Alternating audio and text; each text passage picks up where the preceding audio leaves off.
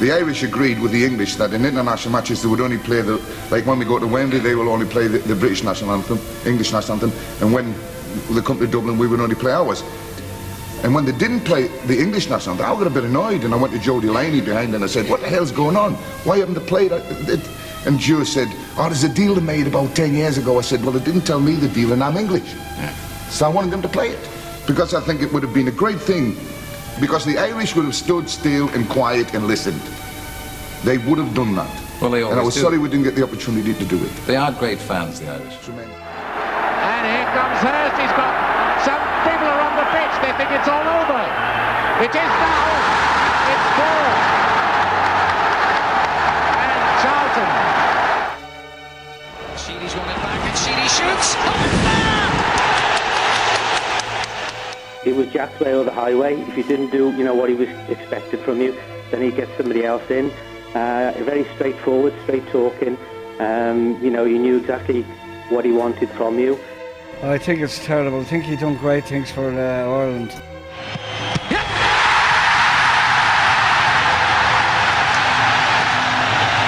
The big man from Donegal has set it up. Because I couldn't believe it when David O'Leary went to take the penalty. The nation holds its breath. Yes!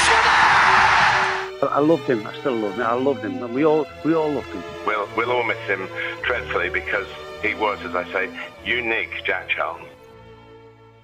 Welcome back to another week's episode of SportsBeat Xtra. Such sad news this morning to hear about the passing of Jack Charlton. My memories of Jack rest firmly from the archives of VHS tapes in the cupboard under our TV, both as a player and a manager, and with the abiding memory actually away from the football field in a tweed cap by the river, indulging in his favourite pastime of fly fishing. This is SportsBeat Xtra. But the world of sport is continuing its slow return, and here on SportsBeat Xtra we have a great show for you this week.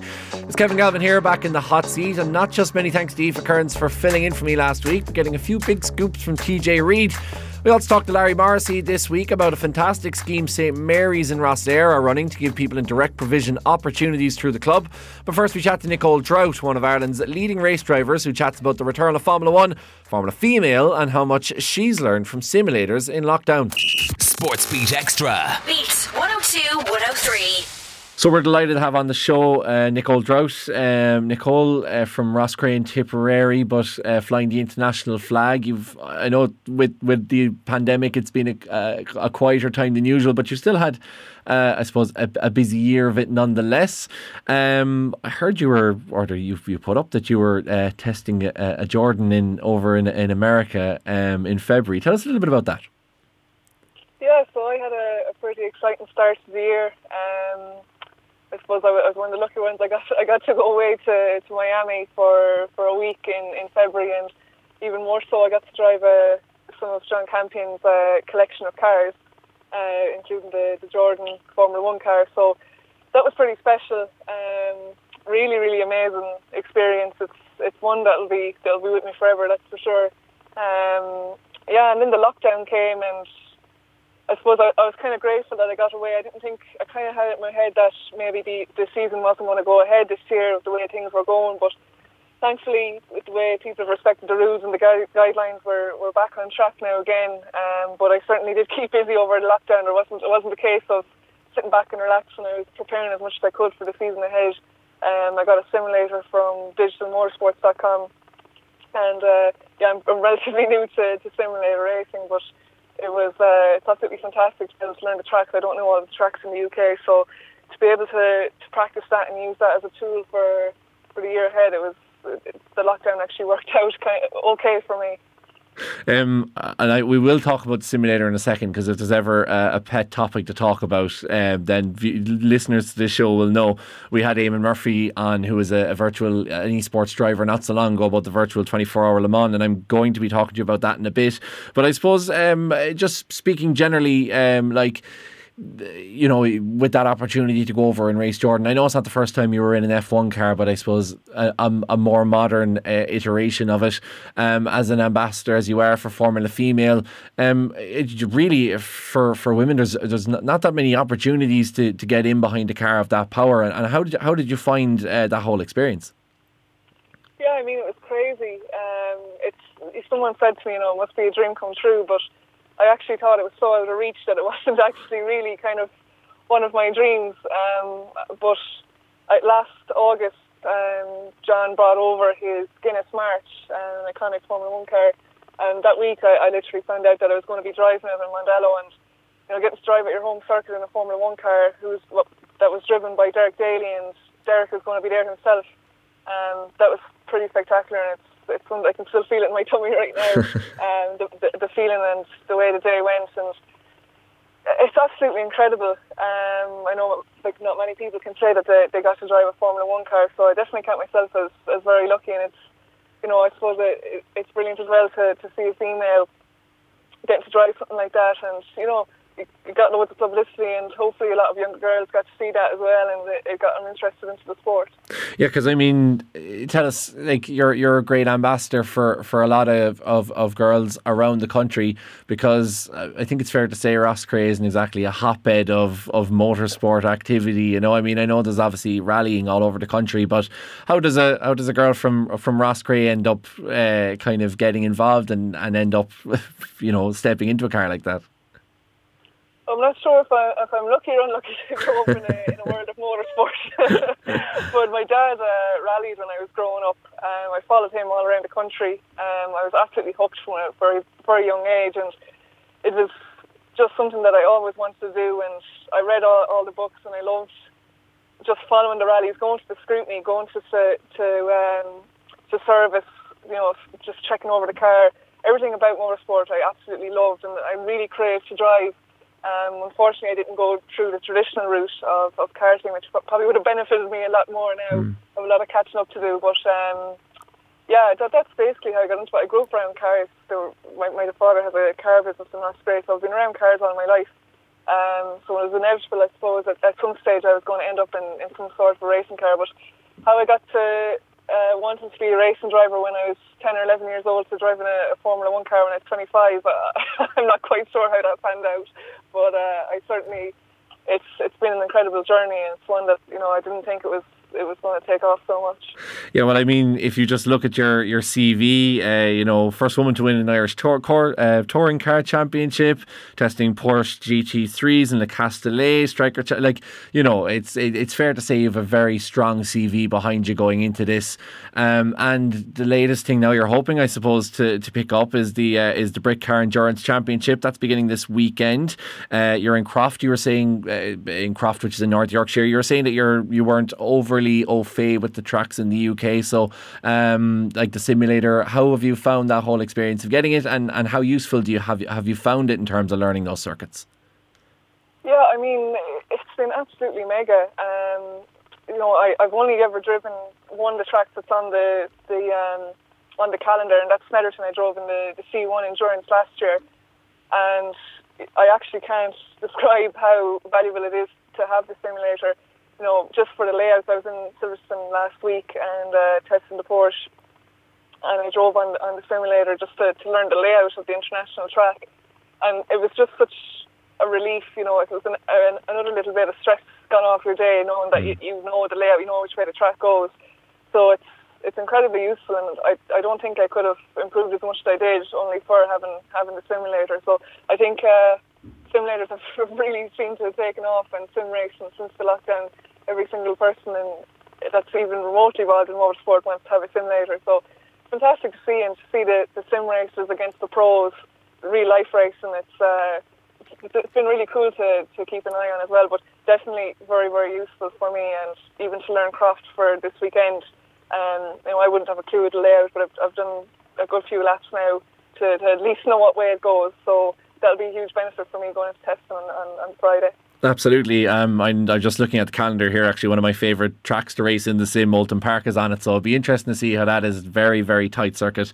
And one of the other tracks on it, interestingly, is Spa-Francorchamps in Belgium, which people might know from the Formula 1 circuit, but it's actually on the weekend of the FIA World Endurance Championship, the now 25 hours of Spa, because it takes place on the weekend where the hour changes. Are you going to be competing in that as well? And I suppose a fantastic chance chance to get exposure for yourself and for teammate Sean Doyle. So, you know, you guys are the only two Irish in it, so you're really kind of representing the country. Yeah, that's actually just an added bonus round. It's not part of the actual championship, but if the opportunity does come, I mean, Spa has been a track that I've really wanted to drive on. Every single racing driver, it's a track that they want to drive on. So if the opportunity does come up, absolutely 100%, myself and Sean will be there if the opportunity comes. As you said, you know, supporting the World Endurance Championship as well, which is absolutely huge. So that would be mega, definitely, for the point of view that you get a lot of promotion for that. It would be very, very cool event to do. I suppose just speaking, and I don't want to take this down the road of kind of women in motorsport, because I'm sure you've done these sort of events a million times over, but just speaking particularly about the Formula Female, how important is that initiative, and how, I suppose, grateful are you to be a part of that, because it really is putting women on the forefront? Absolutely, I'm a proud ambassador for Formula Female and for everything that they do. It's just, I suppose, growing up, people always ask, you know, who is your female idol in motorsport? And I suppose the only person I knew was Rosemary Smith. And I mean, she's absolutely fantastic, and she's very well known in Ireland and abroad too. But outside of that, I didn't actually really know any females. Now I know there are more out there, but you know, I didn't really have anyone to look up to that was female. So I think this is massively important, number one, to show, you know, other young girls that they can have role models in the sport, and number two as well, just to raise the awareness, because I think there can be an idea that, you know, it's kind of a male sport, and it's just to kind of show the girls that, you know, you can compete. It's not just for the boys, you can come out here and play too, and just getting the results to show them that there is no difference, and we can be equally as competitive. There are a lot more girls coming through, and you can see it even in karting in Ireland. You've Alex Colby, Roisin Sweeney, Ellen Donnelly, all these names coming through, and they're absolutely fantastic drivers, and I've met them on plenty of occasions and had great chats with them, and it's wonderful to see the younger generation coming up, and I hope we can build even more in that through Formula Female. And generally, I suppose, I don't know whether you've raced against sim racers or esports racers, but we were talking about yesterday, there seems to be a real mutual respect now between the real life racers and the simulation racers, and it's great to see those two worlds collide. Yeah, it definitely is. I mean, I've done a couple of brick car e-races, and a couple of sim races actually came and joined us, and it's so viciously competitive. It's brilliant. It's like, after I did I think the races were about 20-25 minutes, and like, I was feeling it by the end of it. I was starting to get tired. I was starting to feel like you really would in the cockpit. It was absolutely mega. I was soaked after it. It was like I was after doing the real thing. So it definitely is absolutely fantastic. And as you say, if you can't afford to do real life racing, you can slowly build up your sim rig. I mean, Digital Motorsports in Mondello were absolutely fantastic with helping me getting a sim rig together. So you can slowly build it up as you go. You don't have to spend a fortune right away. And as well with Formula Female, you know, even if you don't have an interest in driving, there's actually a STEM course done by Formula Female where they go to schools and basically get the girls to build a data logger, do pit stop challenges, basically using the subjects in school and trying to apply them to motorsport life. So even if you don't want to become a driver, you know, you might have interest in getting involved in the motorsport world and becoming an engineer or a mechanic or something like this. So there's loads of different ways of getting involved in the sport rather than just being a driver either. So it's it's exciting. We've seen now, I suppose, thankfully, and I suppose as somebody who loves sim racing a bit, it's a bit tinged with sadness, but the virtual turning back into the real. We had the virtual GP in Formula 1. We had all the NASCAR stuff, the V8 supercars over in Oz. They're all back real racing. The Formula 1 was obviously the huge one. I presume you were watching the race on Sunday in Austria. I mean, to be fair, I think after the months of waiting, we've kind of had 5 months of incidents packed into a single race for that Austrian Grand Prix. I actually didn't get to watch it, but I was watching highlights afterwards and keeping an eye on the results, and I was absolutely delighted for Lando Norris, and I'm a big fan.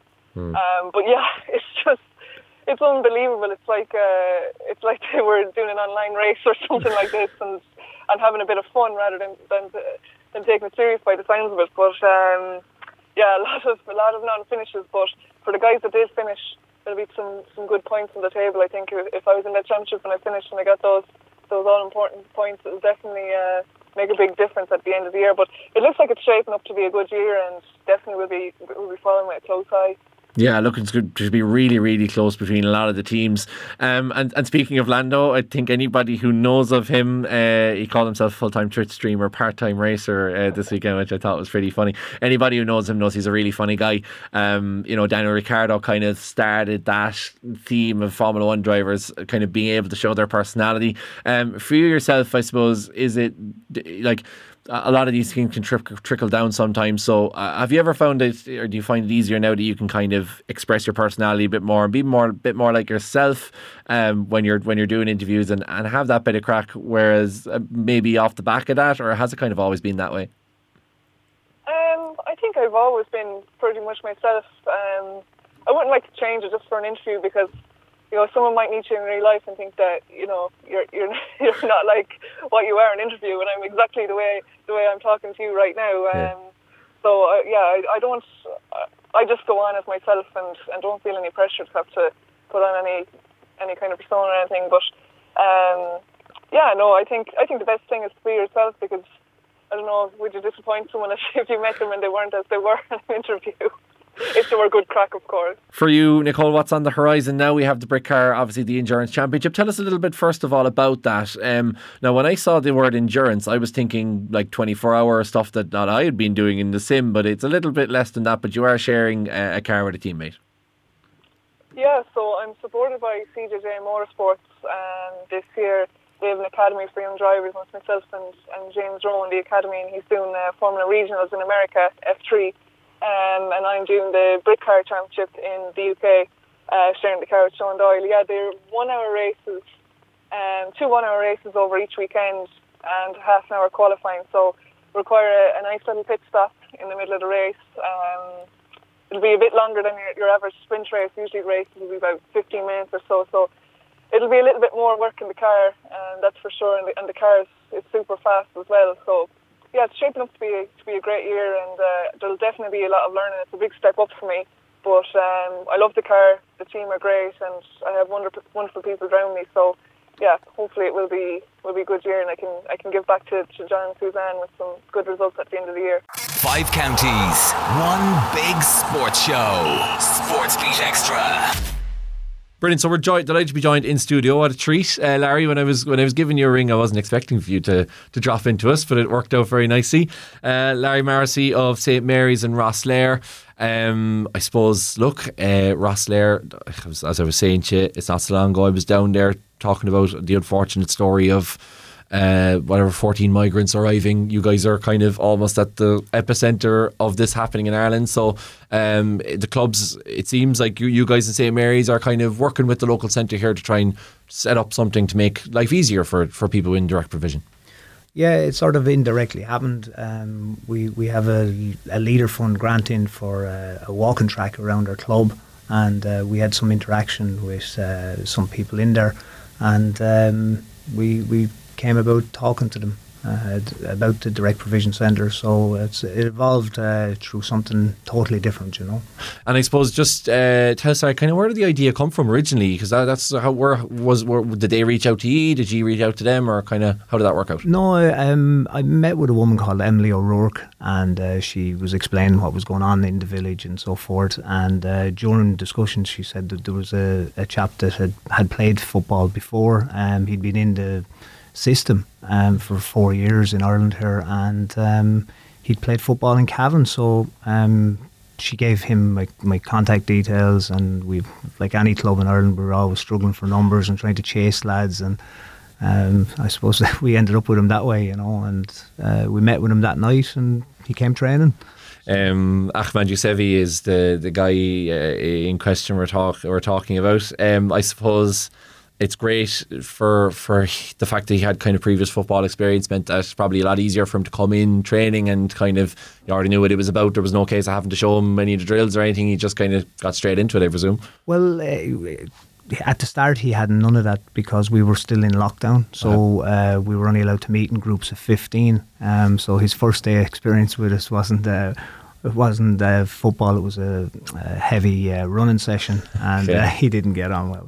Tell us a little bit more. You're saying you struggled going up the hill. Yeah, we've a very good natural training facility down in Rosslare Harbour, which there's 102 steps, I think, up a cliff, and there's a big ramp up another side of it. And I was doing the steps, and I got a phone call off of one of the lads saying, I don't think he's going to make it. He's looking a bit shook here, Larry. You better come up here. So he was under a bit of pressure for a few minutes, all right. And we took care of him as best we could. So when it came out that there was going to be direct provision in Rosslare, it's the lack of knowledge of the locals. So it's not a huge community down there. And I went to some of the meetings that there was, and yeah, I was very apprehensive.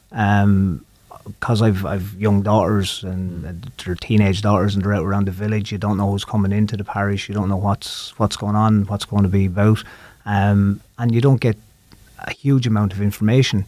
Now that you see more and you meet these people and you talk to them, you think, God, we're so lucky, in Ireland. And I see my first experience was I got a phone call off of my sister-in-law saying, "Geez, Larry, you'll be delighted. There's a little lad about 2 foot tall with a hurl out in the middle of the car park, Yeah. And so I drove down for a look, to say, "Geez, this is brilliant," Yeah. So we threw in a few balls and hurls, and hopefully we'll get the rewards of a county championship in another while. Well, that would make an amazing story. I mean, can you imagine a county championship where 4 lads on the team are from?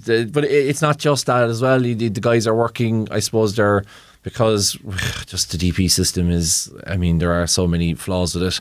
One of the biggest ones is that people in direct provision find it so difficult to find work, and they find it impossible to get references. Particularly trying to get out of that system and trying to find established work is so difficult because they're not in touch with the community. So for the club to be able, like as you say, if you get a few people in and they're really good, you've gotten to know them, they've done good work for the club, that you can feel that you're in a position to be able to give them a good reference. And let's be honest, the committee of a local GA team still holds its weight in modern society. So to be able to have that local backing behind you would be like it's gold dust really for people people that are in direct provision. Yeah, that's a definite. And straight away, 2 days after the first training session, I got a text off Ahmed, and he was so thankful and grateful for bringing to the training session and offer these services if we want anything done up around the clubhouse or painting. He said he'd done an awful lot of painting in a previous life, and he wanted to help out in any way he could, and some of the other people down there were the same. So I suppose it's very easy for all us when we go out looking jobs. We know Joe or Tommy or Bill, and you're able to put a call, or you ring a fella that's going to put in a name for you and a good word. Yeah. Whereas these know nobody, and if it's a case that we see them in our clubhouse as being good, active people, workers that want to help out a little bit, and we can at least give them a good reference to say, look, they've worked up the clubhouse 10 hours a week helping out, voluntary. And we find them to be good people. That carries a bit of weight when you're trying to get a job or when they're trying to get out and get some form of income to feed families. So it's very difficult for them to interact in any way. I suppose one of the big problems that I hear through Emily O'Rourke is that the movement of these people, they won't leave them long enough to let them find their feet. And that is a huge difficulty, because just as you're starting to make contacts, and maybe a means of getting some spud picking, or as you laugh about the strawberry picking in Wexford, something that they can actually go out and do a day's work. And it's very difficult to see how they're going to even get to that stage from where they are now, walking up the village and just smiling at people and saying hello. You can't see how they're going to interact unless somebody approaches them to assist them to interact. Yeah, and I suppose you were telling me you're only back to work today after 16 weeks during lockdown. Yeah. So even just for your own mental health to be able to get out and work, I know myself, if I'm lying spare, I'm going spare. So for these, just to get people motivation out of work, you can probably understand it now more than ever. Yeah, and even personal space. It's very difficult. I think the number is 70 people in the centre down there. I could be corrected on that, but it's in around that, and it's not a huge area and a huge facility. And the amount of recreational facilities in Rosslare since the whole hotel industry fell it on its face. There's no swimming pools or gyms or anything like that anymore. So there's not a huge amount of activity for them to get into. I think the overall parish of to go at Rosslare has about 3,000 of a population, and it's not the same as putting them in the middle of a town where there might be snooker clubs and youth groups and so forth. We don't have that much there, so for them to actually find something to do is going to be very difficult. And it's a very strange strange position for the parish to be in as well, because it is such a small parish, and yet you're kind of on the forefront of this because you have the port.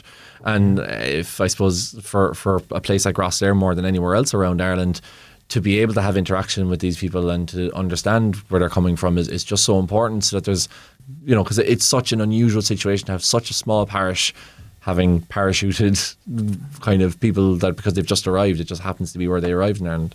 Yeah, I think the fear factor is the lack of knowledge. You're very nervous as a parent and a house owner and so forth, where they've come from, what they've done, and we don't know about where they've come from or anything about them until such time as they're here. So it's very difficult to see how people can relax to the situation. And I was at a meeting in Hotel Rosslare probably a year and a half ago, and where I spoke the same as I'm speaking to you, whereas it's the fear factor of the lack of knowledge. And in that room there was, I'd say, 70% of people against the direct provision centre originally opening in the old Hotel Rosslare.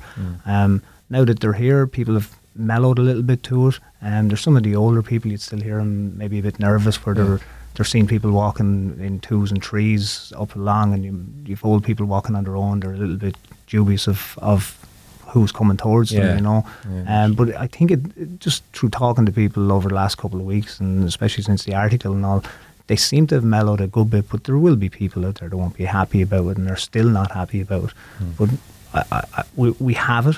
I believe we're going to be stuck with it. We're European, and we're part of the EU. We can't change that anymore, So Larry, I suppose, what I know you're saying that there's a plan kind of developing at the moment. I know it's as we say, very early days yet. What are your hopes that it might become, or what are the club kind of hoping in an ideal scenario what might happen over the next couple of months and into further long term? Yeah, ideally, I suppose if we can end up with interaction between the two parties. We've a huge facility. We're on 29 acres, big premises. Emily's in the situation where she has people that are wanting to help out and be proactive and trying to get integrated. If we can get in a position where we can get grass cut and hedges cut and a bit of maintenance around the place, we might be in a position to give them free gym membership or use of the facilities during the day. And it's all up in the air at the minute, and we'll have to everything in the GA is committee based.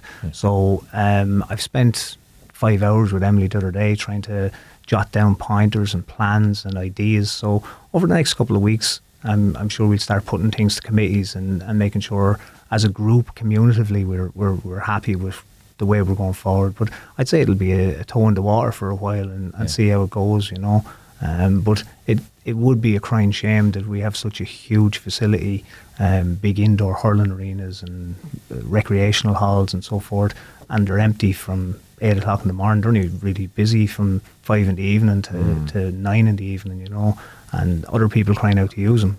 Tracking sport across the southeast. SportsBeat Extra. So that's it from this week's SportsBeat Extra. My thanks again to Aoife for taking over last week's show. And a reminder, you can listen to that, this or any other episode by visiting beat102103.com/podcasts. But given the date it's in it, there's only one way we can finish the show. To the man who gave it some lash.